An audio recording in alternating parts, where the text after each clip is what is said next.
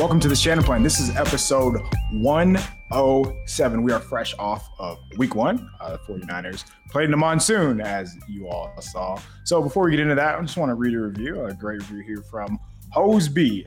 Hoseby commented, great stuff. Been following y'all on Twitter for a minute now, but never listened before. That will change. Stay proper and go Niners. Thank you for the review. As always, please rate, subscribe, review, leave us 5 stars wherever it is that you get your podcast. All right, Akash. Well, we did not expect that. Nobody expected the team up north to be the lone undefeated team after week one. It seemed like even in, the torrential downpour that was Chicago Soldier Field, people thought the 49ers would be able to escape with a victory. If you watched the first half, you would have thought that they would escape with a victory because the Bears didn't do anything offensively. It looked like the 49ers were world beaters. And then the second half came, mistakes, penalties. Those were too much to overcome. And sure enough, I kind of found it funny that when Trent Williams said after the game, when we needed to start, to mount a comeback, that's when the rain really started to come down. What happened there, even before that, they were in the red zone. It seemed like they were living in the Bears territory offensively. And let's start there with the offense because naturally the takes are flying all over the place. Everybody wants to point the blame, whether it's Trey Lance, whether it's, the offensive line, whoever it may be. I'm sure people felt like Kyle Shanahan didn't call a good game. It's never one person's fault. But let's just start in the offense. Your initial takeaways, and let's start with the first half. So, as we said, the 49ers got off to a good start, right? Like they're moving the ball, they have an explosive play, and then fumble.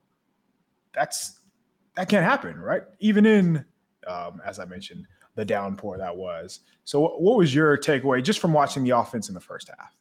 That first drive is what I thought this offense would look like with Trey Lance. And you and I talked about this offline, and it was just whoosh, whoosh, whoosh, right down the field. There were a couple of runs mixed in, right? I think the first play of the game was it was like an outside run to either Ayuk or Debo, and then the subsequent run was the other receiver, and it was just like Kyle was throwing jabs left and right. The defense didn't know what was coming, and then boom, there was a play action throw to Ayuk that was kind of in that 10 to 20 yard range. He was wide open, right? We talked about this. Kyle Shanahan seemed to be picking on rookie safety Jaquan Brisker on that play, and it was like, man, are they just going to go down and score here? And then obviously Deebo Samuel fumbles and the momentum shifts there. But that being said, in that first half, outside of obviously the Deebo Samuel fumble, I thought the 49ers offense looked okay. Trey Lance missed Tyler Kroft deep down the sideline. That's the patented leak play that Kyle Shanahan loves to call, where the tight end sort of pretends to be blocking and then kind of leaks out the backside. And generally, it's always wide open, and somehow the 49ers, whether it's Jimmy Garoppolo, Nick Mullins, Trey Lance, they always seem to miss that throw for whatever reason, and Trey Lance took responsibility for it after the game. But, when Kyle Shanahan schemes up a shot play, that's a play to score to a touchdown, you just got to hit that if you're Trey Lance. You got to hit that. That's points right there if he hits Tyler Kroft. And if George Kittle was healthy, maybe that's George Kittle, but probably still an overthrow there. So, in the first half, I thought they were okay, right? I thought Trey Lance had some throws. The running game looked great, right? Elijah Mitchell was still healthy. He had like 6 carries for 40 yards. Deebo Samuel looked, great coming out of the backfield. Ayuk had a couple of catches. I just thought their offense was moving well, even if I think the score was like 7-0 at halftime. I thought they had a couple missed opportunities, but going into halftime, you felt great. You felt like the 49ers were in complete control. You felt good about Trey Lance. He looked comfortable in the inclement weather. And then it just kind of went downhill there in the second half. And, you could probably take it away with what you kind of saw and how it unraveled there in the second half. Yeah, it seemed like once – and I thought Shanahan did a really good job. Like whenever Trey Lance, even in training camp, whenever he had a mistake, whenever he had a play that you're looking at it like might want to fix that. He comes back to a run play, and I thought Shanahan did a really good job of that. Whether it was a miss and he'd come back with a design quarterback run or do something to get Lance involved in the action, that was good. But the third downs, man, it just seemed like for whatever reason, there was always a mistake. And whether that was Jake Brindle missing a block, whether that was Mike McGlinchey giving up a sack, whether that was Trey Lance taking a sack in the red zone, or Brandon Ayuk, OPI. So it seemed like they couldn't get out of their own way, which was an issue last year too. So there's a history of Shanahan's team starting slow in week one and just getting off to just sloppy starts. So it's kind of a theme. But we didn't expect to see that in the second half. As I said at the top, they came out really playing very well. And for whatever reason, that changed. So I can't really point my finger to it. I mean, it's easy to say penalties. Even the interception, I don't really fault that. And I've watched that play like 10 times. I honestly think Eddie Jackson just made a hell of a play. Like he came out of the screen, like out of the entire read. He was inside of the hash when Trey Lance was looking to release the ball. So whether it's Trey Lance, whether it's Jimmy Garoppolo, whether it's any quarterback, I imagine he's going to make that throw. That was more of you just give your hat, tip your hat to Eddie Jackson. But they kind of went away from the runs that were working in the first half. I don't know if that was just pistol up the middle to Elijah Mitchell and Shanahan doesn't trust the running backs in that sense, or whether it was counters that they were running. They had a lot of window dressing in the first half, and that kind of disappeared in the second half. Is that due to the lack of footing that they were able to get, or did I don't want to say Shanahan like tucked his tail with the lead, but what we saw when they were up 7-0 or whatever it was, that was not the same game plan in the second half. I don't know how much of that is we don't have Elijah Mitchell. I haven't game planned with these other running backs, or the offensive line. Like we do have to talk about them. And I mentioned this when I wrote an article about the offense today on NinersNation.com. Check that out. Shout out, no free shout out. So, hey, on true drop back passes, there were few and far between. So Shanahan does a really good job of using max protection, using quick screens, a quick game. So the ball's coming out hot, and that's always been the case with him. But when the offensive line had to actually pass protect, Trey Lance was pressured on over 25% of his dropbacks. And as I mentioned, like it was Jake Brindle, like he was getting worked. Mike McGlinchey was beat. There were plays where 71 on the other side is getting beat. So at the same time, Lance is overreacting to the pressure more so in the second half. And I think Peyton Manning had a really good quote about this on Monday Night Football. He talked about the quarterback needs to be able to feel the pressure and not see the pressure. And I thought Lance, once he saw the opposite color, he would just like his eyes would get big. And I don't want to say he would drop his eyes, but he would overreact and he would climb more than he had to. He would shuffle in the pocket more one way or the other than he needed to. Fortunately, he didn't learn from that, but there were a couple plays he had a miss to Juwan Jennings. That was an easy first down. That if he just slides comfortably or slides just a little bit, he'll be fine. So those are the kind of things that they're going to have to clean up from blocking, from Trey Lance, trusting what he sees. And I really don't think like they're going to be an issue at all. Like there's a good chance they score like 24, 27 against the Seahawks, and we'll get there. But it was frustrating to watch, knowing how well that they started, knowing that they still outgained the Bears. I think it was by 1.3 yards per play. Still, there's no excuses. Like there were plenty of mistakes. Lance had his mistakes. The offensive line had their mistakes. The OPI from Ayuk on third down, that was big. And I know they got the first down on the next play, but the last thing you want to do is rely on Trey Lance picking up a first down on 3rd and 13 with his legs. So week one, you're expecting there to be some sloppy play, but not as much as we saw. Okay, let's flip the side to the other side of the ball. On defense, it was a lot of the same, right? So they came out and they looked like world beaters. It looked like the defense we expected.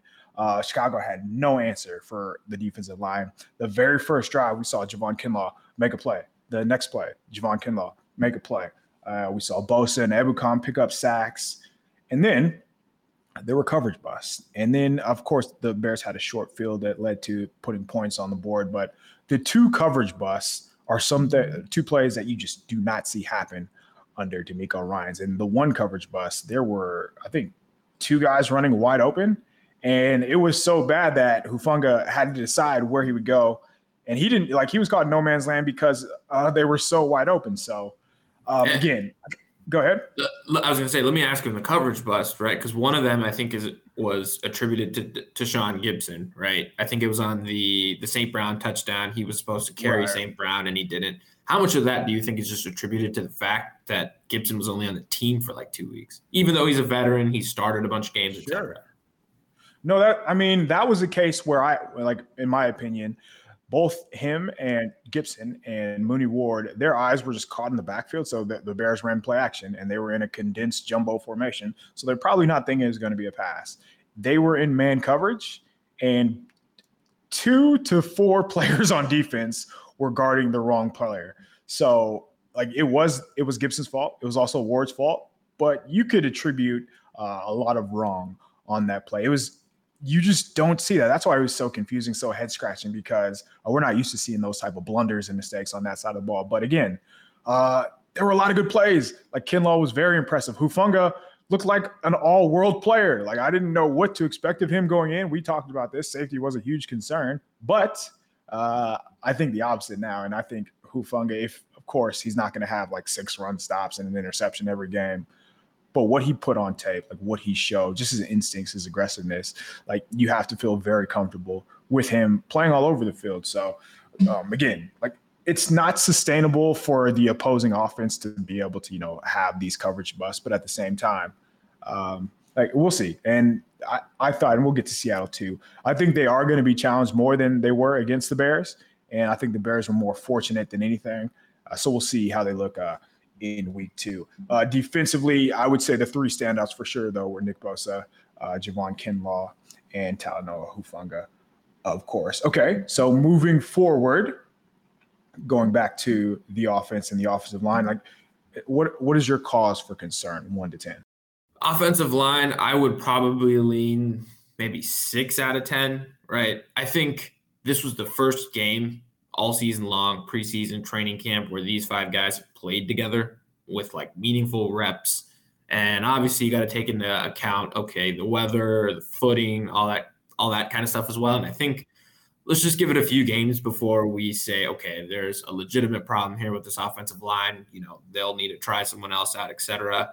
And I think Kyle Shanahan said this after the game too. I think the offensive line probably played better than if you just read Twitter, right? Because if you just read social media, you'd think they got beaten every play, which wasn't the case either. But so, the truth always lies somewhere in between. It's never as extremely bad as people make it seem, or extremely good. And so I think I'd probably put it at like a 5 or 6. It's probably like yellow, like a cause for concern. Like you want to monitor it. It needs to improve for this offense to be successful. But I also think it's not as bad, or, it won't be the reason that this offense sinks, I think. Okay, let's talk running back. So Elijah Mitchell is going to be down for 2 months. And when Kyle Shanahan was talking about losing him, it seemed like he was talking about a dog that he just lost. Like he was very sad. You can tell Elijah Mitchell means a lot to Shanahan and this offense. And you talked about it a little bit. Like he was playing very well when he was in the game. Like I think he had 41 yards on 6 carries. He also had a nice pass protection rep where he just picked up a blitzer and allowed Trey Lance to get off an explosive play. And Shanahan said after the game that between Jordan Mason and Ty Davis Price, they're going to have to learn how to play without the ball. And that's essentially him telling us they don't know how to pass protect. So if they're not playing, you know why. Saw a lot of Jeff Wilson in his absence, in Elijah Mitchell's absence. And obviously, Deebo Samuel, you are in the mindset that Deebo might just have to be full-time running back again. I know this probably wasn't the plan initially, but here we are, 1/2 into the season, and the starting running back is already down again. So do you think that's going to be the case? Is it smart for the offense to rely on 19 in the backfield? Absolutely. And let's just run through the running back group here. And you mentioned Elijah Mitchell, 41 yards on 6 carries, right? Almost 7 yards a clip. And he looked fantastic. I mean, especially compared to Jeff Wilson, who I think averaged like 2.5 yards per carry. He just had more burst, more speed, and he just looked like what Mitchell looked like at the tail end of last season. And the unfortunate problem with Mitchell has just been his health. And I'm not saying it's his fault that he gets hurt.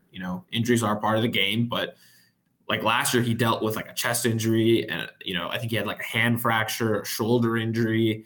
And then in the preseason he had a hamstring or some sort of lower leg soft tissue injury. And now obviously the MCL sprain, which again, I think anyone would have gotten hurt on that play, right? I think the defender takes the helmet right to his knee, and now he's out for 8 weeks. And he was a huge part of the running game. And it seems to be the same theme with the 49ers every year. We come into training camp, you and I, we do our podcast. We're like, damn, they've got like 6 or 7 running backs. Like, who are they going to keep? Like, it's going to be just a roster. It's going to be a dogfight. And then they get 2 weeks into the season and we're like, which free agent can they sign off the street to take carries? And it's like the same story every year. And it's just unfortunate. And it's the same deal this year, right? They had to sign Marlon Mack this past week. And so I think given that, I would personally go ahead and put Deebo Samuel at running back. Because let's take a look. Like when Deebo Samuel carried the rock, he had 8 carries for 52 yards. So about 6.5 yards per carry. He obviously had that red zone carry that resulted in a touchdown where it looked like Eddie Jackson, who is a good safety, like literally flew backwards. Like Deebo Samuel just bounced off of him into the end zone. And I guess if you look at success rate for all the different running backs, Jeff Wilson Jr. had a 22% success rate running the ball. Deebo Samuel had a 40% success rate. Elijah Mitchell had a 67% success rate running the ball. So there's like a clear drop-off. And I think if you just look at, outside of running the ball, you talk about pass protection. I don't know if Kyle trusts either Jordan Mason or Ty Davis Price. And I get it, right? They're rookies. Like, do you understand all the protections, all the different calls? Do you know, blitz pickups? Like, all of the things that just take time to, learn, that took Elijah Mitchell like 7, 8, 9 weeks in the season to learn. And we're expecting these guys to come in and like in 2 weeks just hit the ground running. It's just a tough ask. So what I would do is just put Deebo Samuel right back at running back. And that doesn't mean, give him like 15, 16, make him like the guy. But I would just go right back to the well, just like you did at the tail end of last season. And just, I think, at this point in the season, you got to put your best players in a position to succeed. And Deebo Samuel seems to just know how to run the ball. And I would just put him right back there. And I think the other thing we talked about is, and maybe this will segue into our conversation about 11 personnel, is you could always flank Deebo out as a receiver and motion him back in. And sometimes then Deebo Samuel has an advantage because he could be running against lighter boxes because maybe the defenses play more nickel.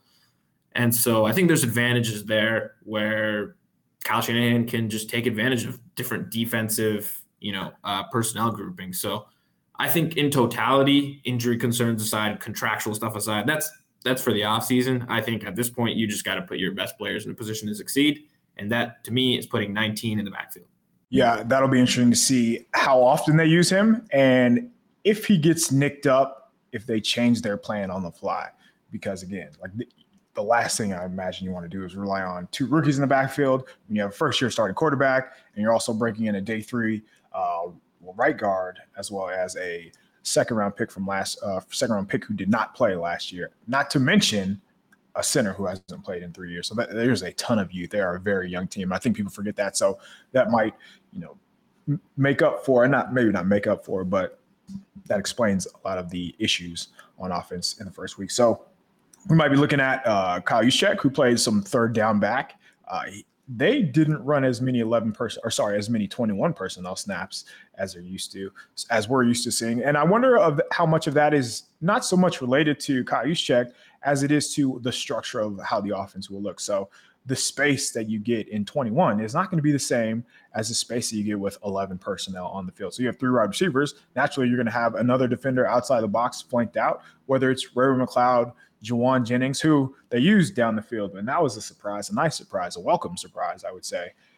I think by using 11 personnel, they're going to have a lot more space in the running game. And obviously that goes without saying in the passing game. So last year, a lot of 21 personnel was because they were living over the middle of the field. This year, as we saw, we're seeing even on the OPI play to Ayuk, they're throwing isolation routes to the outside. So that was encouraging. And I think it'll be a better bet for them in the long haul. And they're going to be able to run the ball too out of 11 personnel. Go ahead. I was just going to say there's a couple things. So 21 for those of the folks that don't know the personnel groupings: 2 running backs, 1 tight end. 11 personnel, 1 running back, 1 tight end, and 3 receivers. So it's just different personnel groupings. So if you hear the 2-digit number, it's always running back first, then tight ends, and then the remainder is receivers. And then the second point, I saw this, and I think Josh Norris maybe made a point of this. I think Trey Lance had 3 completions outside of the numbers between past 10 yards. Jimmy Garoppolo had 25 all of last year. So Trey Lance is on pace for basically double that. And that tells you how this offense is changing, right? They're not going to attack the middle of the field, which is where Garoppolo is most comfortable. They're going to attack outside the numbers and down the field, which is just where Trey Lance seems to be more comfortable right now. And that'll make offense a lot easier because by doing that, you're going to have defenses respect those throws outside the numbers. What does that mean? That means defenders are going to have to go that way, which opens up things for your running game, opens up these quick passing throws underneath, which we saw them try to do. And I'm not really worried about some of the inaccuracies. So there was one play where he grabs the ball hits the ground, tries to pick it up, throws a quick screen to Debo. The ball flutters out of the way. He does throw a lot of quote unquote flutter balls, but how much of that is due to the rain that we saw? So I think that's why these sweeping takes about the quarterback did this, quarterback did that. We have to account for the situation. I think he showed a lot of promise. Trey Lance did make mistakes. I'm not saying that. I'm not absolving him of the mistakes that he did make. The most egregious one to me was the miss to Juwan Jennings on 3rd down because he threw a jump pass. Like his feet are not on the ground. Those are the bad habits. And those will be alleviated by protection. And that's, like, again, the reason he made some of those mistakes was because he's flustered by pressure. Those mistakes don't happen from a clean pocket. Nobody ever talks about how he performed in a clean pocket. Or if you just take away the 4th quarter, he played very, very well. But again, the hurricane that he played in had a lot to do with that. Let's turn the page and let's talk Seahawks. So week 2, home opener. This is going to be interesting. And I am in the mindset that the 49ers win this game by double digits. I know that has not happened in what feels like forever. Our producer, Rob, is in the mindset that the 49ers are going to be closer to – this game's probably going to be closer to a field goal. So if you remember what we saw in Monday Night Football, the Seahawks, they came out and played – pretty well in the first half. I thought Geno Smith looked very well. I thought the offensive line played well. The offensive coordinator was in a groove. However, things did not go their way in the second half. Things did go their way the second half, and they were very fortunate. On the other side of the ball defensively, Denver did whatever they wanted to. They moved the ball up and down the field. They could not figure out the short yardage situation. It seems like the 1-yard line ruined the game for them. So the red zone play calling. Are you really taking that, what you saw, and thinking Seattle, like they're going to win a bunch of games? Or how much of that was just Denver messing up? I think it's pretty clear, and the line is telling as well that it's probably going to be more of what we saw from Denver. And I don't think the 49ers are going to have these issues where they are. And I'm saying this as Debo Samuel fumbled inside of the 1-yard line, inside of the 10-yard line or the red zone, whatever it was. I don't think they're going to have those same turnover issues against the Seahawks. What worries you the most? I think Rob, our producer, talked about this at the top before we hit record. I think if you're a 49ers fan and you've watched the last, 10, 12 years of football, ever since, Pete Carroll really became prominent in Seattle, you always get nervous for these Seattle-San Francisco games. It's just, I can't describe it. There's no analytics. It's not DVOA. It's none of that stuff. But you just know with the Seahawks and the 49ers, they just play in some weird-ass games. And we saw that last year, right? The 2 games. The first game, obviously at home, I think it was week 2 or week 3. The Niners were kicking Seattle's ass. I mean, Russ Wilson, I think, had like 5 drives in the first half. I think they punted all 5 times. I think 49ers on offense, they just didn't score enough points. Like they had moved the ball, but I think they had maybe a turnover. I think they were up in the first half, but it was one of those where like they're not up enough and just wait till Russell Wilson figures it out. And obviously Jimmy Garoppolo gets hurt and then Trey Lance is inserted, and it was just weird. And then the second game in Seattle, Jimmy Garoppolo is healthy at this point, and just weird shit happens. I mean, they had a fake punt go for a touchdown, I think. Just weird turnovers kept that game close, and obviously Seattle won that. And I thought San Francisco was a better team at that time as well, and they just play in these weird-ass games. So I think if you're a 49ers fan, that's probably what worries you. And then the fact that the Niners are 0-1, And we, coming into this season, expected them to be 2-0 after these two games. These are two gimme games, right? The Bears and Seattle. We think they were more talented. They got better coaching staff, all that stuff. Now they've dropped one. And so the pressure mounts to win this game. And so I think those two things probably psychologically, again, if you're a fan outside of the team, right? In the building, they're probably not talking about the stuff. They're probably just focused on the game plan ahead, and they're not worried about rivalries, history, like all that stuff. Like Trey Lance was 12, right, when Pete Carroll took over for Seattle, so he's not thinking about this. It's insane to say out loud, right? Like he's younger than I am. He's younger than the both of us, and so he's probably not even thinking about it that way. But I just think it's like all the other stuff probably, if you're a fan, that worries you. Game wise, I still think the 49ers have more talent on both sides of the ball. And ultimately, I still think they have the more talented quarterback, even if he doesn't have the experience that Geno Smith does. And they're at home. I know the weather might be a little weird again, but I just think they're 10-point favorites now on DraftKings Sportsbook. Shout out, no free shout out. So I just think they got to come out, take care of business. And like you mentioned, I think they're going to win by double digits as well. Okay, so I want to say, if we talk about what we're worried about, the one area that I think they're going to have success is just attacking the same way that they did against the Bears. So the Bears had some rookies in the secondary at safety and at their nickel corner. And I believe the Seahawks had their nickel corner go down. I don't know if he's going to come back or be healthy, but it was a day 3 pick, Kobe Bryant. He's out of Cincinnati, so smart player in college, but they were able to take advantage of him last week. The Broncos were on some slap phase, just like what happened to Juwan Jennings. No Jamal Adams, so that'll be huge. They're going to have a backup safety there. So I imagine we'll see a lot of the same game plan.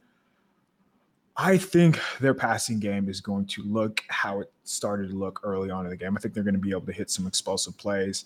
And I imagine they're going to be able to run the ball too. Like the Broncos were able to run the ball, and for whatever reason, they went away from that.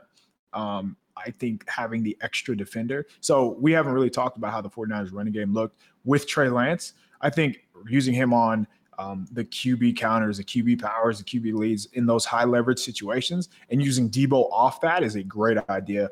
I also thought getting Brandon Ayuk involved had a nice just change of pace to it. So I imagine, again, they're not going to struggle unless we get into a situation where, false starts, holdings, penalties. Like those are going to be the things that really slow this offense down. Defensively, so if we want to just change it back real quick to what you're worried about, I want to see, so the Seahawks have a former Rams, Shane Walden. He's former Rams assistant, offensive coordinator. I do think he was in a good groove. He was in a nice groove, and he was calling screens. It seemed like he was 2 steps ahead of the Broncos DC, who's obviously a first-timer. But how is that going to look against D'Amico Ryans? I think they are going to try to attack the 49ers cornerbacks, which teams did last year. So Mooney Ward against DK Metcalf, that'll be fun to watch. And this is why the 49ers signed Mooney Ward, to take on these wide receivers. So I want to see how he holds up. I want to see how Mosley holds up, because in his history, DK Metcalf has worked him over pretty good. So Tyler Lockett, another really good wide receiver. I want to see how Geno Smith stands in the pocket. There were times like when he has time, Geno's a player. Geno looks really good.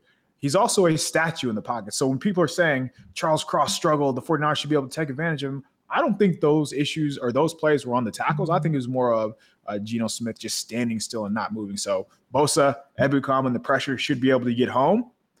They just got to be able to do that and take advantage. So before we get out of here, score prediction for Sunday.